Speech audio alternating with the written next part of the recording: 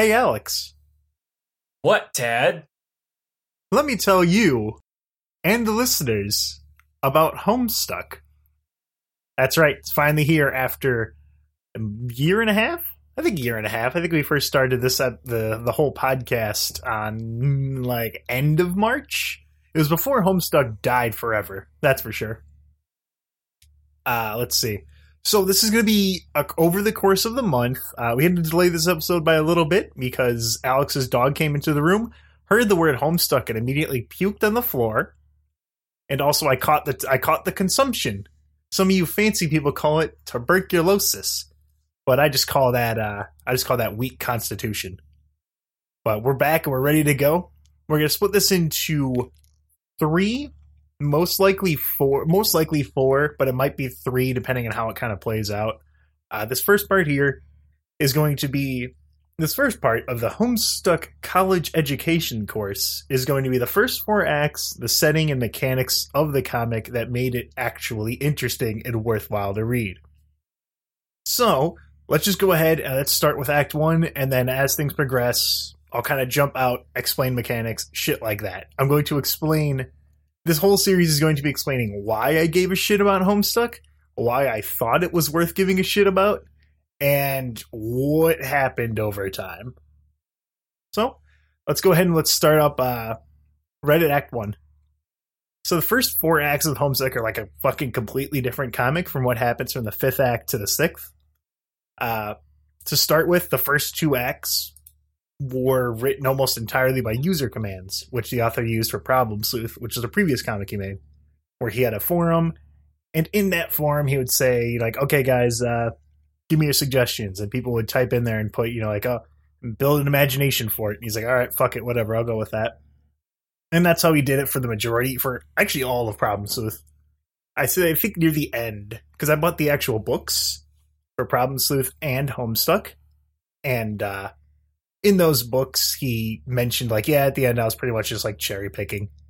Because I knew where the story was going to go, and at that point, I was just going to fucking go for it. So he was still going with that, where he was, the forum was getting too big to take suggestions, so he started doing a poll where you could submit them on the website there. But, and that's a good and a bad thing when he was doing it. Because, and it was, you could really tell the difference between when there was user-submitted commands and when he stopped taking them.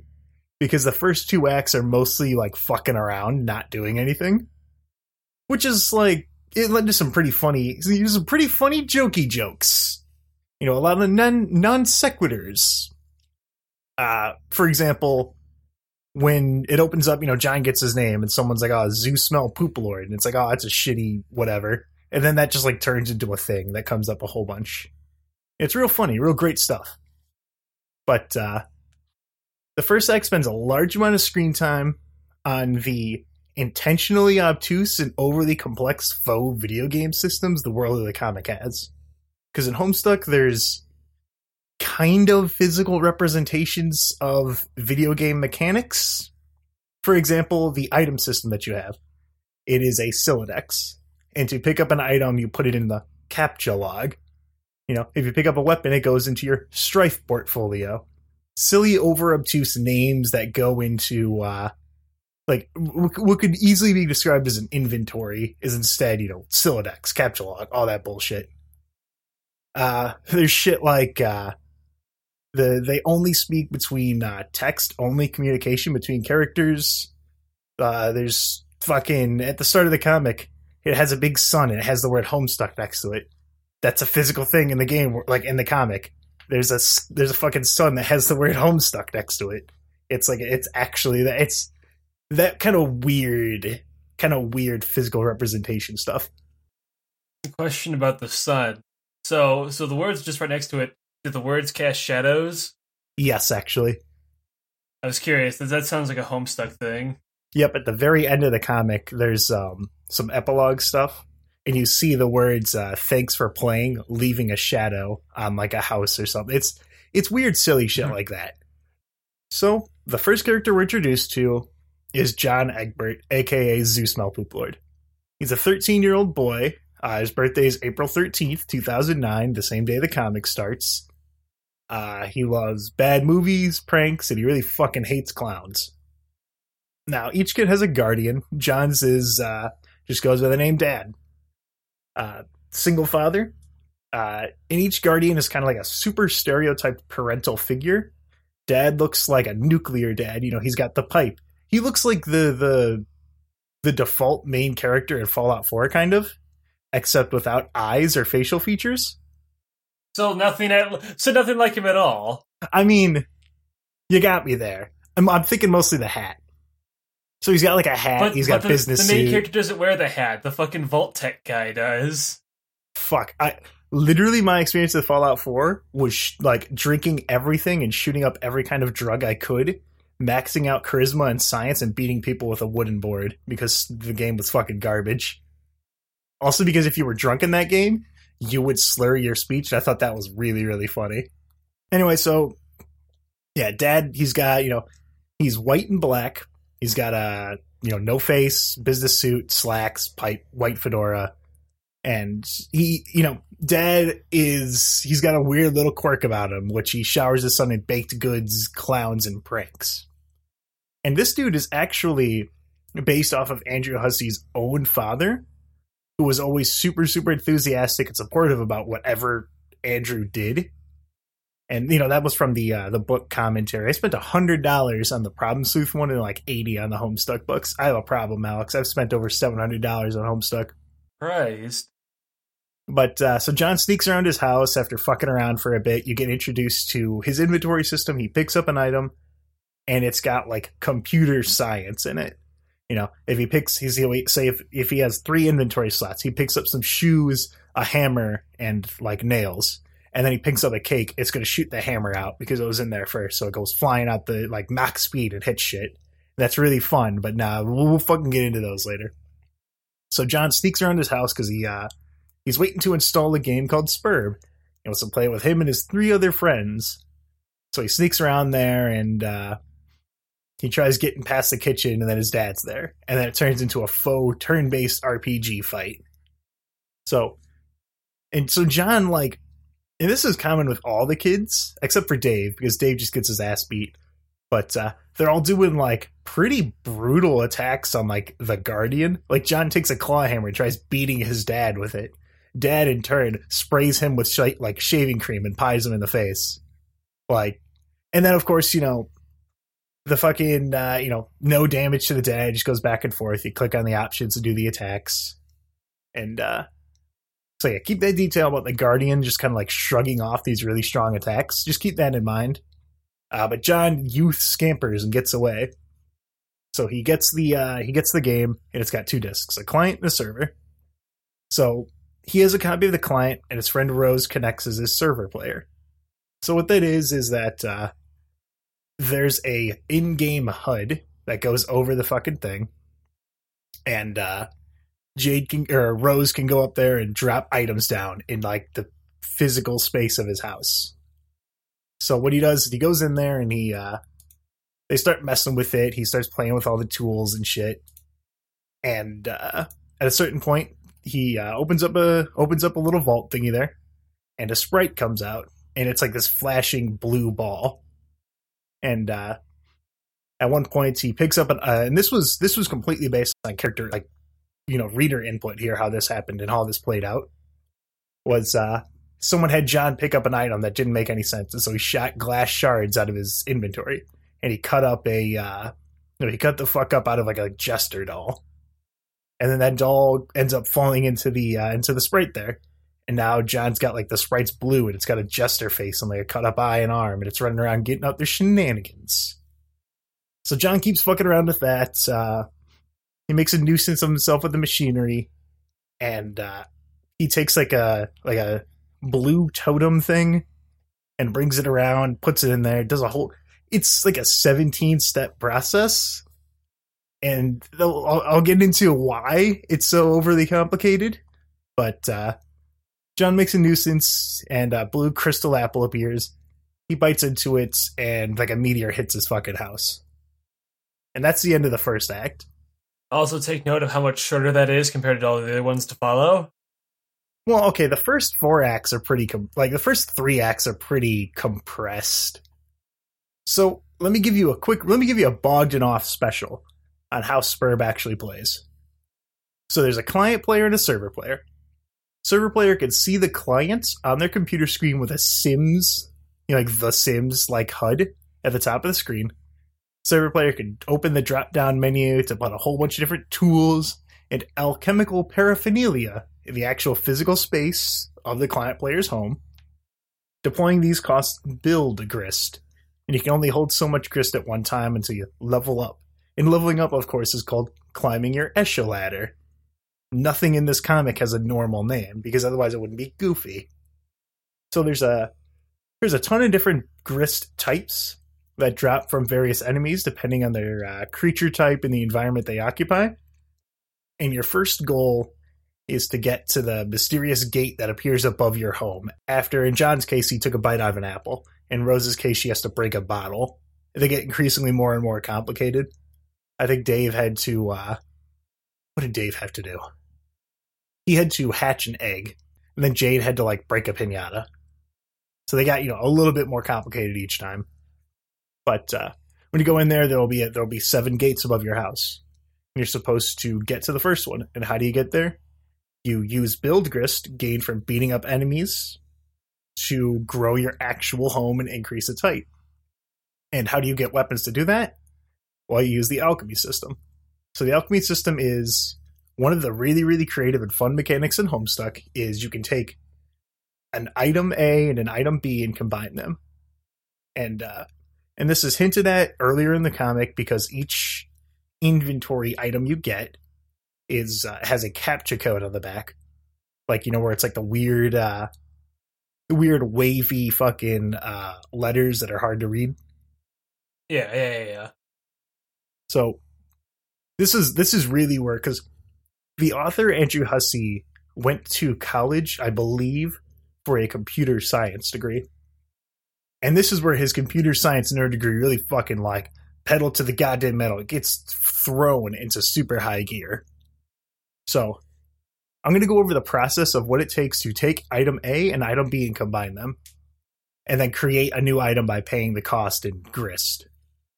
So a player takes the item they have captcha logged by picking it up and putting it in their inventory, and puts it into and takes the literal, they take the card out of their inventory that has a picture of a telephone on it and puts it into a punch code. A punch code designates. So this does is it punches holes in an 8x8 grid through the card, which makes it so you can't put that card back in your inventory. It's fucked now. So you take in John's case, he took a hammer and he took a pogo ride. Puts them in there and they get punch codes. So he takes those 2 cards and puts them into a nearby machine. I believe it was the alchemitor.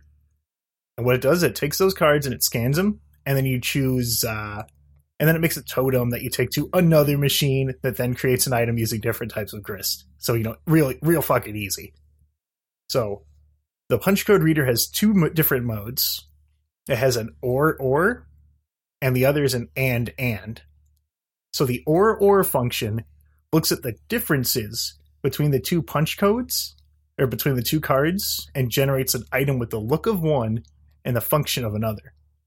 The and function combines both the use and the function of both items. So in the example in the comic is the sledgehammer and a Ghostbusters pogo ride.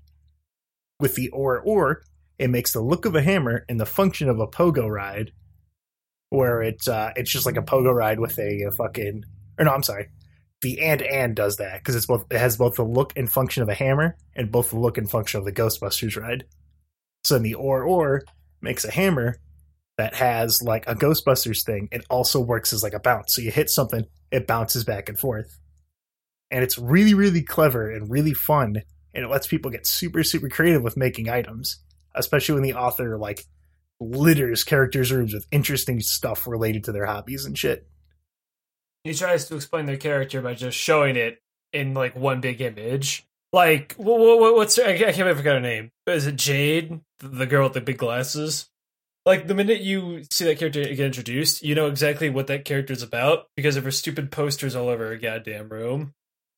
Yeah, like John's room is just full of bad movie posters and cake and fucking like magic tricks and shit, which actually that's another thing that I'll get into. A lot of things that are introduced early in the comic are pretty much they're introduced to give the readers a wide breadth of, I think breadth is the word I'm looking for, a wide breadth of things to choose from.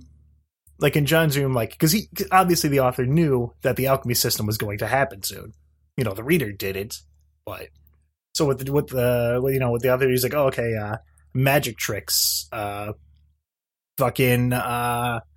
likes to use hammers, so I'll put some hammers around the room or whatever the fuck. You know, here we get this, and that. You know, we got a big book of tricks, whatever. I'll have these things here. It's to guide the player, in a sense, to make the right choices that he's planning. Yep.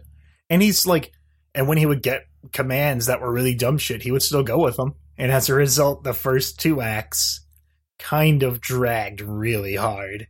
Because he would be like, okay, someone wants to waste time doing this thing that makes no sense. Okay, whatever, I don't give a fuck, I'm taking user commands. But yeah, he would point them kind of towards it. So, John, and he bites that apple and he's on the spire.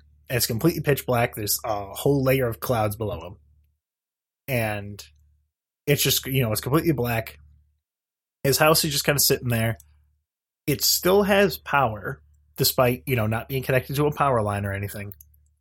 And that's the kind of hint that there's a bit of a weird connection between the quote-unquote real world and then the game world of Spurb. But, so John's in his house, and then all these little imps start showing up. And you have a really, really fun flash where you get to explore John's house. You get to walk all around it, and he's got the jester sprite kind of sitting there, like, over his shoulder. When he tries to talk to it just like seizures, like sprays at him. But you get to walk over his house and you get to look at all the different stuff and explore it. It's really, really cool. But so then Act 2 starts. In Act 2, it continues from another character, Rose Lalonde, or Rose Lalonde if you're one of those idiots. And Rose was one of my favorite characters. In the first half of the comic, she was fucking hilarious. Everything she did was incredible. It was great. She is a overly snarky, smug, goth girl, and she's aware of how awkward and nerdy the idea of a goth is and plays with it because she does it because it's the opposite of what her guardian, who goes by the name of Mom, is. Like, Mom is the female counterpart to Dad. She has a big, like, 50s bulbous hairstyle and button down like lab coat. Mom and Rose's relationship is probably my favorite character interaction in all like 417 billion pages of the comic. So it's revealed slowly throughout the comic that Mom and Grandpa, who is Jade's guardian, don't worry, that's a whole fucking mess. They knew about Spurb and how it would cause the end of the world. Because when a player enters the game, a meteor comes by and destroys their house to try and kick them like, hey, finish up this thing and get in here. If they don't, like if John didn't bite the apple or figure out what the fuck he's supposed to do, he would just get hit by him. He just got murked. He was just, there you go, you got fucked. So, as a result of this, Mom kind of takes to the sauce a bit. So, taking the sauce because she knows that the world is fucked, and also being like a big fancy science lady. And those are kind of a leap. It's never explicitly stated in the comic. Those are the reasons why Mom is a drunk. But I just it's what makes the most sense to me. But, and we see this again repeated much, much later in the comic with another character, but that's a whole fucking, you're going to hear that a lot we'll get to that later. Homestuck is a very large comic. So, what Mom does is Mom will avoid Rose and be busy for a super long time and then show up when she's drunk and turned off her ass. Then she tries to overcompensate in her inebriated state by doing weird shit, like she'll shower Rose with gifts, like so Mom unironically likes wizards. She thinks they're awesome. Rose fuels into this by pretending to like them ironically. And so Mom's like, oh, okay, she loves wizards too. So she does like really weird shit like dropping in a 3-ton wizard statue in their main hallway because she thinks it's awesome. And then Rose ironically likes it because it's fucking ugly ass wizard. But Mom has a vacuum that is a bronze statue that she uses at 3 a.m., waking Rose up because she's too drunk to realize that's not what it's for. Because it was bronzed by, I think Rose did it as like a passive aggressive jab. It's because that's their back and forth. Rose interprets these actions that her mother does as acting at the same level of snark and irony that Rose is at. So she sees them as an attempt to poke and kind of jab at Rose. My mom must be using this vacuum at 3 a.m. to mock a typical housewife doing housework.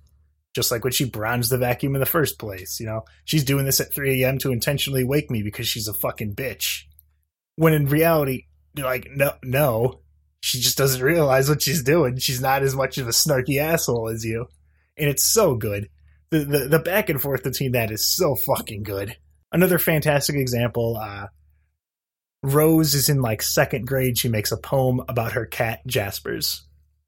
So Mom makes an overly ornate $15,000 frame for the poem and puts it on the fridge.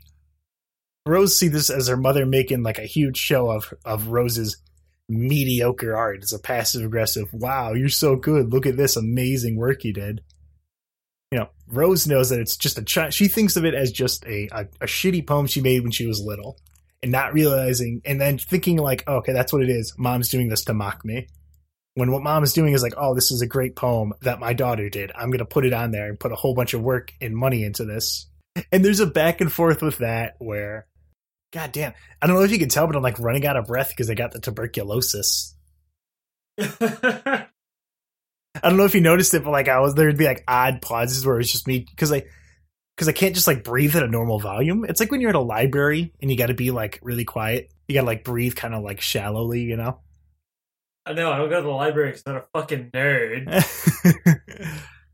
So there's the poem and the $15,000 frame that's welded to the fucking fridge. And right below that, there's those fridge magnets, you know, those bright, colorful ones that have words on them. And so Rose writes down there, you know, she puts out shrew, but she uses 2 V's. So, and, you know, some of these are a little bit of assumptions. Some of them are kind of, you know, some of them are stated in the comic. Mom purchases a fresh pack of just W magnets from like Costco. So, and she does this because she's like, oh, okay, I don't know what this word means, but it looks like, oh, okay, Rose needs a W, so let me go ahead and buy one of those. So then Rose leaves a sincere thank you note, which she gets legally notarized and marked with a drop of her own blood. And then part of it was touching the floor, so Mom went ahead and made a velvet pillow to put underneath it. And so then Rose is like, okay, how am I going to one-up this, you know? And she's like, oh, I'm going to go ahead, I'm going to spill some wine on the pillow and then leave a huge apology note and then come back with, the exact cost of the dry cleaning that I took this pillow to that was holding up a thank you note. And then, you know, she takes a W out of the fucking magnets and leaves the exact change that one W would be in there and then stitches it back up. And it's this whole back and fucking forth. Like, Rose is trying to be super passive aggressive. Mom is just like taking it at face value, trying to be a good parent, and it's so good. It's so good. But that's Rose's whole thing. She's incredibly passive aggressive. She's very, very snarky, and she's a really fun character. She has tons and tons of great dialogue. And then it all gets thrown in the dumpster in Act 5 where she doesn't do that anymore. And she like changes to be like a fucking brick wall. But so the power goes out at John's, or the power goes out at Rose's, I'm sorry. There's a meteor shower that's happening. And she lives deep in the woods, and the woods are catching on fire. So, you know, power went out because something fell way out in the woods or something. So she's like, okay, shit, I got to charge my laptop so I can go back and help John out because he's surrounded by all these imps. You know, I want to try and build his house up for him so that he can go to the next level, you know, go to that gate. So Rose goes out there and she finds Mom, you know, vacuuming with the power out in the middle of the rug there. And so they get into another strife thing. Mom is like just sitting there with a vacuum and a martini. And again, Mom doesn't have any facial features. None of the Guardians do. Rose goes up there and she starts like stabbing her with needles. Mom like offers her a martini and shit.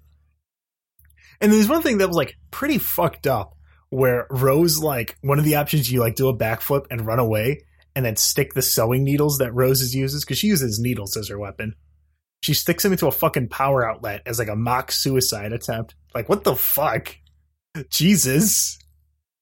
But that's what Rose does, and then she runs away and she goes back to trying to find some way to get her power back and to save John. So then we go on over to Dave Strider, and he's the third kid. And Dave lives in Texas with his guardian, Bro. They live in a messy penthouse apartment that looks like it's shared by two brothers. Bro has like a collared shirt, communist shades, and he is like fuck deep in the irony pool. And he supports Dave and himself financially through a puppet smut website and other weird puppet fetish materials that he sells on the internet. And so Dave lies to himself like, oh yeah, no, it's ironic. It's cool. Bro's got this. He's a cool dude. With like, nah, his creepy as fuck Lil Cal puppet with his blank stare and the way he sneaks up on me constantly is all right. It's cool. Lil Cal's cool. So Bro is kind of an asshole. Like, the other Guardians there, they're normal parents, kind of. Dad just, like, is overbearing on John by making him stuff all the time, like making him cakes and shit, and, like, covering the house in clowns because John likes, because Dad likes clowns. Bro does shit like, he just keeps him on his toes, it's obviously an exaggeration of that, of a typical older and younger brother relationship. Like, my older brother and I would often fight and wrestle. Like, my older brother would put me in a Triple H headlock or kidney punch me when I wasn't expecting it. And look at me now. I spent 8 years reading a webcomic I hate. I'm perfectly normal. So Bro takes this to an extreme level because he's kind of a piece of shit. And, but yeah, enough about Bro. I'll get into his motivations and all that later on. There you go. So Dave is the server player to Rose and the client to another character by the name of Jade. So Rose gets through her house, the fire's getting closer. Dave places all the shit, and Rose enters the game by breaking a bottle and getting in there and shit. And for her sprite, she throws in her dead cat and like a stitched up cuddle Cthulhu, she called it. It was like a princess doll that her mom got her, that she took her needle sewing kit and made like Cthulhu tentacles and shit. And then we go into Act 3. And at some point in Act 3, I don't remember when, but Dave impales a crow with a crappy, shitty sword, and it gets put into his Colonel Sprite, and it makes a pretty fucking cool one, just Seppu Crow. Because I just wanted some opportunity to say Seppu Crow, because that was really fucking cool. It's just an impaled crow. But, so then we go to Act 3, and, or I think we check back in with John a little bit, and we see one of the spur mechanics, which is as players are entering the game, enemies are getting parts of those designs. John put a clown. He put a jester in. Jade put in. I keep saying Jade. Rose put in a giant Princess Cthulhu cat thing. So some things have princess outfits. And that's actually really important, the princess outfits, because it is the origin, or one of the origins of everything going wrong in this comic. From a story perspective, not like one of the things that ruined the comic as a whole, but like that is where shit starts to fall that, is crucial to the comic's overall storyline. So then we go into Act 3, and we're introduced to the last kid. We're introduced to Jade Harley. We see her before then just in chat logs between the two characters. She's giving all of her friends cryptic clues about their futures that she glimpses through mysterious means. Jade has the gimmick of breaking all of the patterns established by the other three kids so far, which is to say, a kid is introduced and given a silly name. John's was Zeus Malpoop Lord. Rose's was Flighty Broad. Dave's was, I think it was Huge Douchebag. Something like that. The pattern is always you get that silly name, the kids mess around in their rooms, leave, and have a combat session with their guardian, whomst they have a rough relationship with. For Jade, it opens up and she has a letter for the reader that's like, hey, you shouldn't give me a silly name like that. That's really mean.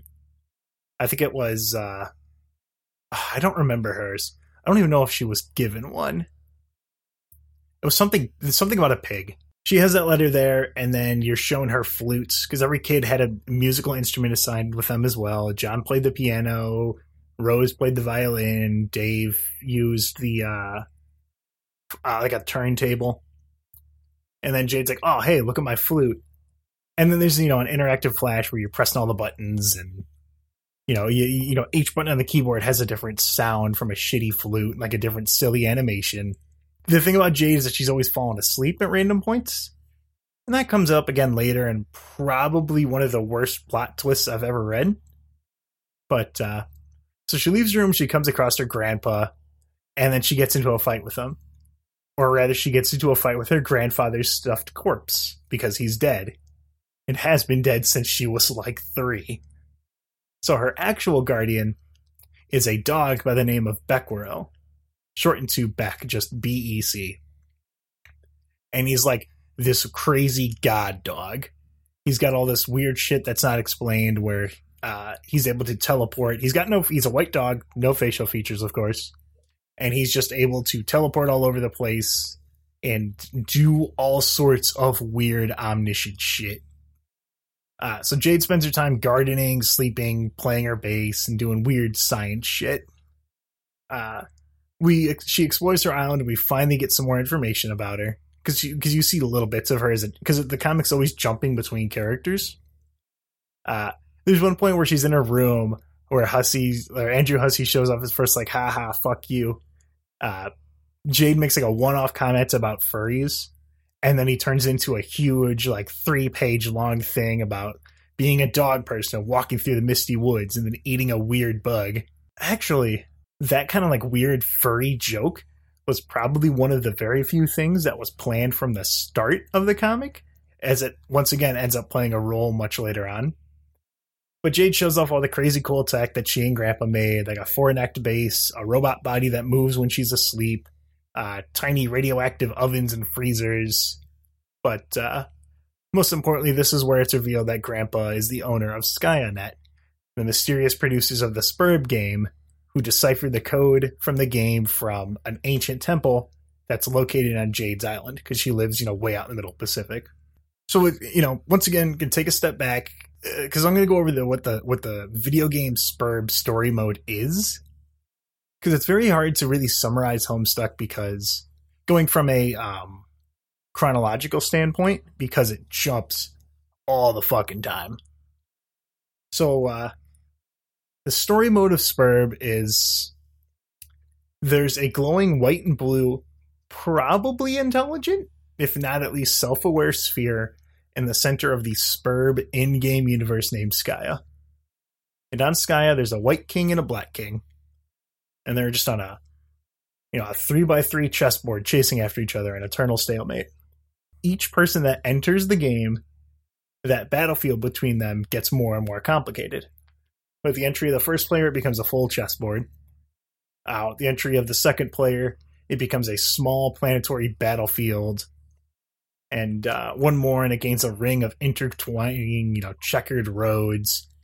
For the later on, the troll characters who had 12 players instead of the 4, they required the use of several players just to navigate the incredibly complicated structures that formed from their version of Skaya, because each iteration gets more and more and more complicated. There's actually a really fun concept called Macro Stuck, which was a fan thing, which was a session of the game that had 1,000 players, in which Skaya had become like this monster of a place filling up the center of the game world with like non-Euclidean geometry and all sorts of crazy shit.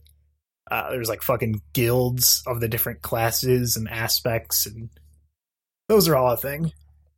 But as I was saying, as the players progress through the Spurb game, the White King will always lose. Unless, that's a weird... The White King can't win the game due to weird time shit. So the white side will always lose. And when the white side loses, the Black King takes his scepter, and with both the Black King's scepter and the White King one, he begins the reckoning. And what that is way, way, way out in the outer far corners of the game world, there's a meteor belt called the Veil. And what's out there is it's like an end game optional area to explore for players that has laboratories where all the because everything's chess themed.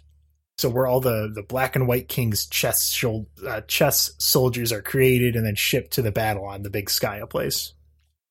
When the reckoning begins, the Black King will start pelting Skya with these meteors to try and kill it. Because the Black King wants to kill Skya. He's the antagonist. You're supposed to protect Skya from him, kill him, wipe those dudes out, and beat the game. End game areas, you go to Skya and you fight the Black King. So once the reckoning starts, he starts pelting these meteors at Skya, and Skya's like, oh shit, and it starts opening up portals that moves the meteors to Earth. And so that's how this kind of ties together. The meteors that rained down on Earth at the start of the game when every player first started was, it destroys the planet, and then it fills it with the laboratories and tools from the Veil, because the game, to save on space, combines both those, breeding laboratories, because once you get to the end of the game, you don't need them anymore. And then just uses them we'll fucking repurpose these to try and kill the thing and then destroy the planet that the players came from, whatever, fuck it. So, the meteors ravage the planet, and then there's some of the chess, the NPC chess people will end up there. And throughout the first 3 acts, you keep getting these cutaways to these weird guys in a desert place they got these hard black and white skins. They got these carapaces, and then it's revealed, oh, that's what these players are. And then they go into these laboratories on this destroyed Earth because they were on those meteors, or they get brought there, and there's a lot of one-off shit that it's like explaining Lost times 4. There's a lot of small shit that kind of spins back around. There's always exceptions, but these dudes that were in the game world end up in, this destroyed Earth. And what their job is to go around and to try and reseed the planet with the technology that was in those meteors to try and make a new crop of players for the game to play. And that's because Spurb is like a reproductive system. So, and this is where you can see, when you really take a step back, you can see a lot of what Spurb is. And so, once you start thinking about it in terms of, because the comic as a whole is 2 things. It is a coming-of-age story, and it is a creation myth. Or rather, that's what it was supposed to be, and then goddamn did it get twisted and fucked up. And just in the general, 13,000 pages it has now. It has more pages than the Bible. King James Version. So, I got the tuberculosis. It's hard to breathe. I actually need a second. My tuberculosis is acting up. I got the consumption. Go ahead, take your time. So, all right, so that's enough Spurb talk for now. And let's go ahead and get back to the kids. So Jade's showing off her home, and we see Beck, the large white dog, ability to teleport himself and others all over the place. And there's actually a really fun flash when you're introduced to him, which Homestuck is a multimedia webcomic. It has pages that are told in static images, pages that are mostly text, pages that are animated panels, pages that are flash games, flash movies, some panels that are just go to different pages on the website for a self-contained view. It takes advantage of the medium a lot. There are in-game or in-world URL links that you click on, and then you get to see them and shit like that. But, so there's this flash game where Jade plays fetch with Beck, and how she does that is she uses rifle kind. Because everyone has a weapon that's XYZ kind. Hammer kind, sword kind, rifle kind, needle kind, etc., etc. It can be fucking anything. So Jade, you take a gun and you aim and you shoot at the dog, and then he teleports around, teleports you and Jade around the world catching this bullet. And it's one of those really creative ways, just like, oh hey, let's see what everyone's doing right now. It jumps to what John's doing, jumps to what Dave's doing, jumps to what Rose is doing, shit like that. You get a good look at it, and the dog chases it down, catches the bullet, and it has a really, really sweet track by the name of Sun Slammer, which is a fucking banging song. So Jade gives him a steak after playing fetch and sneaks past him into that frog temple, the ancient temple that's near her island, because she got a message from someone asking her to do that. So she waits in the temple for an item to appear. What do you know? A present appears next to her from an even more mysterious pen pal. So, and this present's super, super important. It's Jade's birthday present to John. All of the kids have a present that they're trying to send to John. It goes to each one of them, and in turn ends up getting to John for his birthday. I believe, all of their birthdays.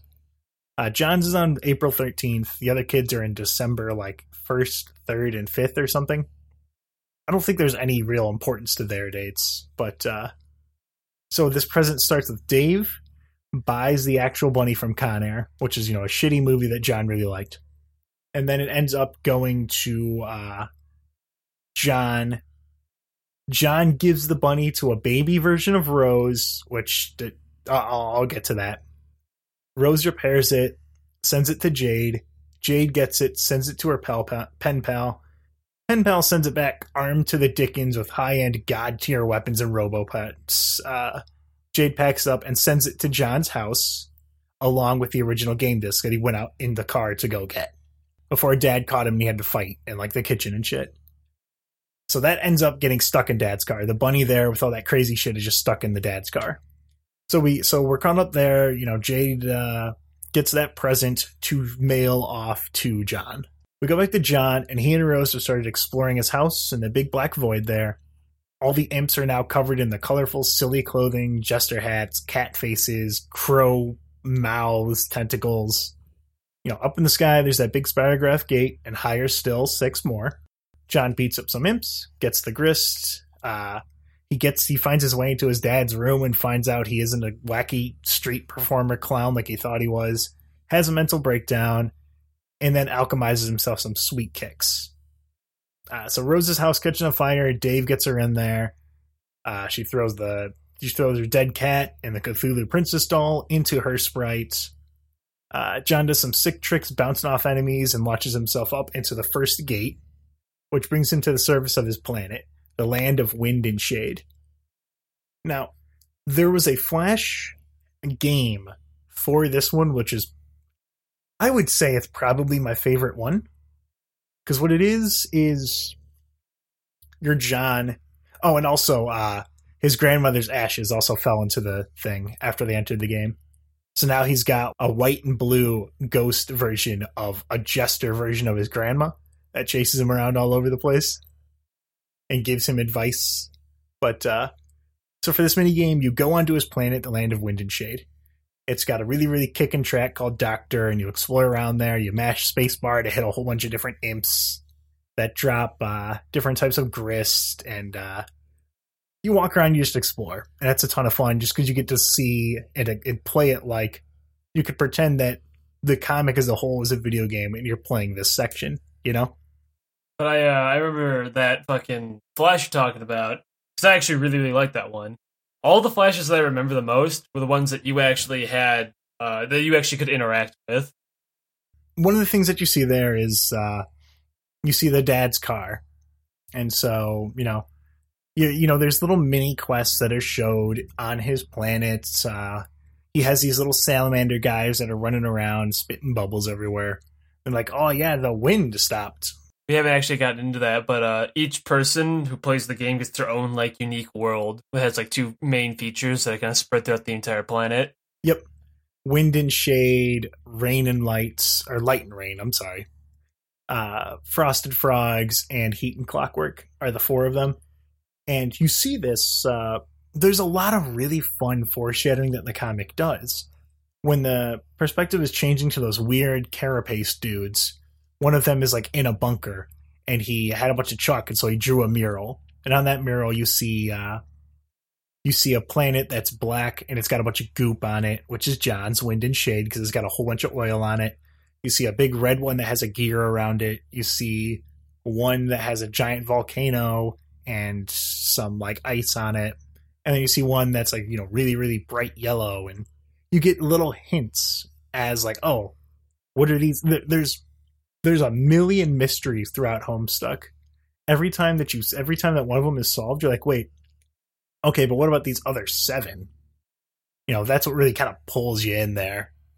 But, one of the characters, one of the NPCs, finds Dad's car that has the present on it. And he's like, yo, what the fuck is this? And he confiscates it, and his name is, I want to say, Armed. Fuck. I gotta Google this because I know I'll get shit for it. Not a real fan. Not a real fan! Wee woo, wee woo, wee woo. Not a real Homestuck fan. Authority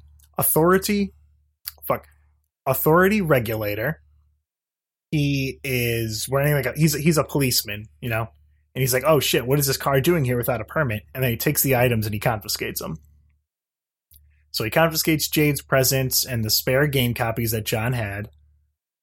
He eventually gets those back, and it's just one of those like small, like, let's move the plot along mysteries that he has to solve. But he doesn't get the present. The present goes to Skya. Or it goes to, Durst. So there's 3 kingdoms in the game, 3 NPC kingdoms that are always there, that are independent of each player's land.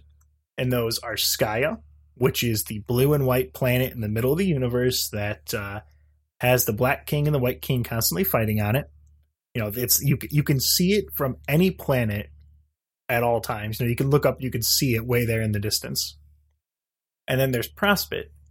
Prospit is the golden city in the sky, and it's where the White King and Queen base their operations. And it's where Jade, I'll get back to that. So on the opposite end, way, way, way, way back by those meteors, way in the back corner, is a brooding and solemn purple planet called Durst. It's the home of the Black King and Queen, and a very, very important NPC by the name of Jack Noir. So, Jack Noir is normally, because the game offers you many different options to finish the game. You could go through brute force and kill the Black King and Black Queen, or you can try and talk your way out of it. You can set up all this shit and try to be a real sneaky breaky about it.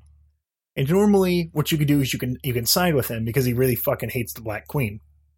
But in this game, what happens is the Black Queen is messing with him because she knows that he can't do anything. As Rose put in those princess outfits and the clown hats that go in. And so she's in there embarrassing him, making him wear all these silly clothing. And so he gets real fucking mad, real fucking fast. So he's doing grunt work. He's filling out parking tickets. He gets that present. He's like, what the fucking, who gives it? Oh, shit. So, because it's full of, like, super endgame weapons. So, he's enduring the Black Queen's taunts until the present's brought to him. And, he uses it to kill the Black Queen and steal her ring. Each of the kingdoms have their own king and queen, each with their own scepter or ring. Whoever has one of these items, it also isn't a player. So a player can't, like, rush the queen and just, like, steal her ring and get super powerful. They get all the attributes and power level of that original owner. Normally this is kept in check because the game's programming keeps the Black King and Queen from just going fucking ham on the players until the players go out of their way to confront them themselves. Because on Prospit and Durst, the players are there split 50-50 as princesses or princes of the planets' respective moons. A player eventually wakes up on that moon at some point when they sleep as a kind of spare life. But I have a question real quick, actually. So, if you're a prince or princess of the purple planet with the Black King, why would you go against the Black King and Queen in the first place? That threw me for a loop too, because I'm like, well, why the fuck would you even go there? And there's not a very good explanation as to why some players are on there, but what's there is you can kind of use it to get some info about, because the people there won't just up and up They're kill basically you. your inside men. Yeah, the players who are the princes or princesses of Durst are like, you're given the opportunity to be a sneaky breaky. You know, you can go down there and mingle or try to see what's going on with the Black King and Queen's court. You know, they won't, like, even though that they are the bad guys, quote unquote, the only bad guys that are those black chess pieces, you know, the Black King, Black Queen, and their higher up agents. Those are the only ones that are going to like actively try and kill you if they see you. But the game's programming stops them from going up there and just cutting your throat, you know? Jack gets this, he gets the Queen's ring, an NPC that is not supposed to get that, and is not supposed to be that strong, and has no kind of limiting factors.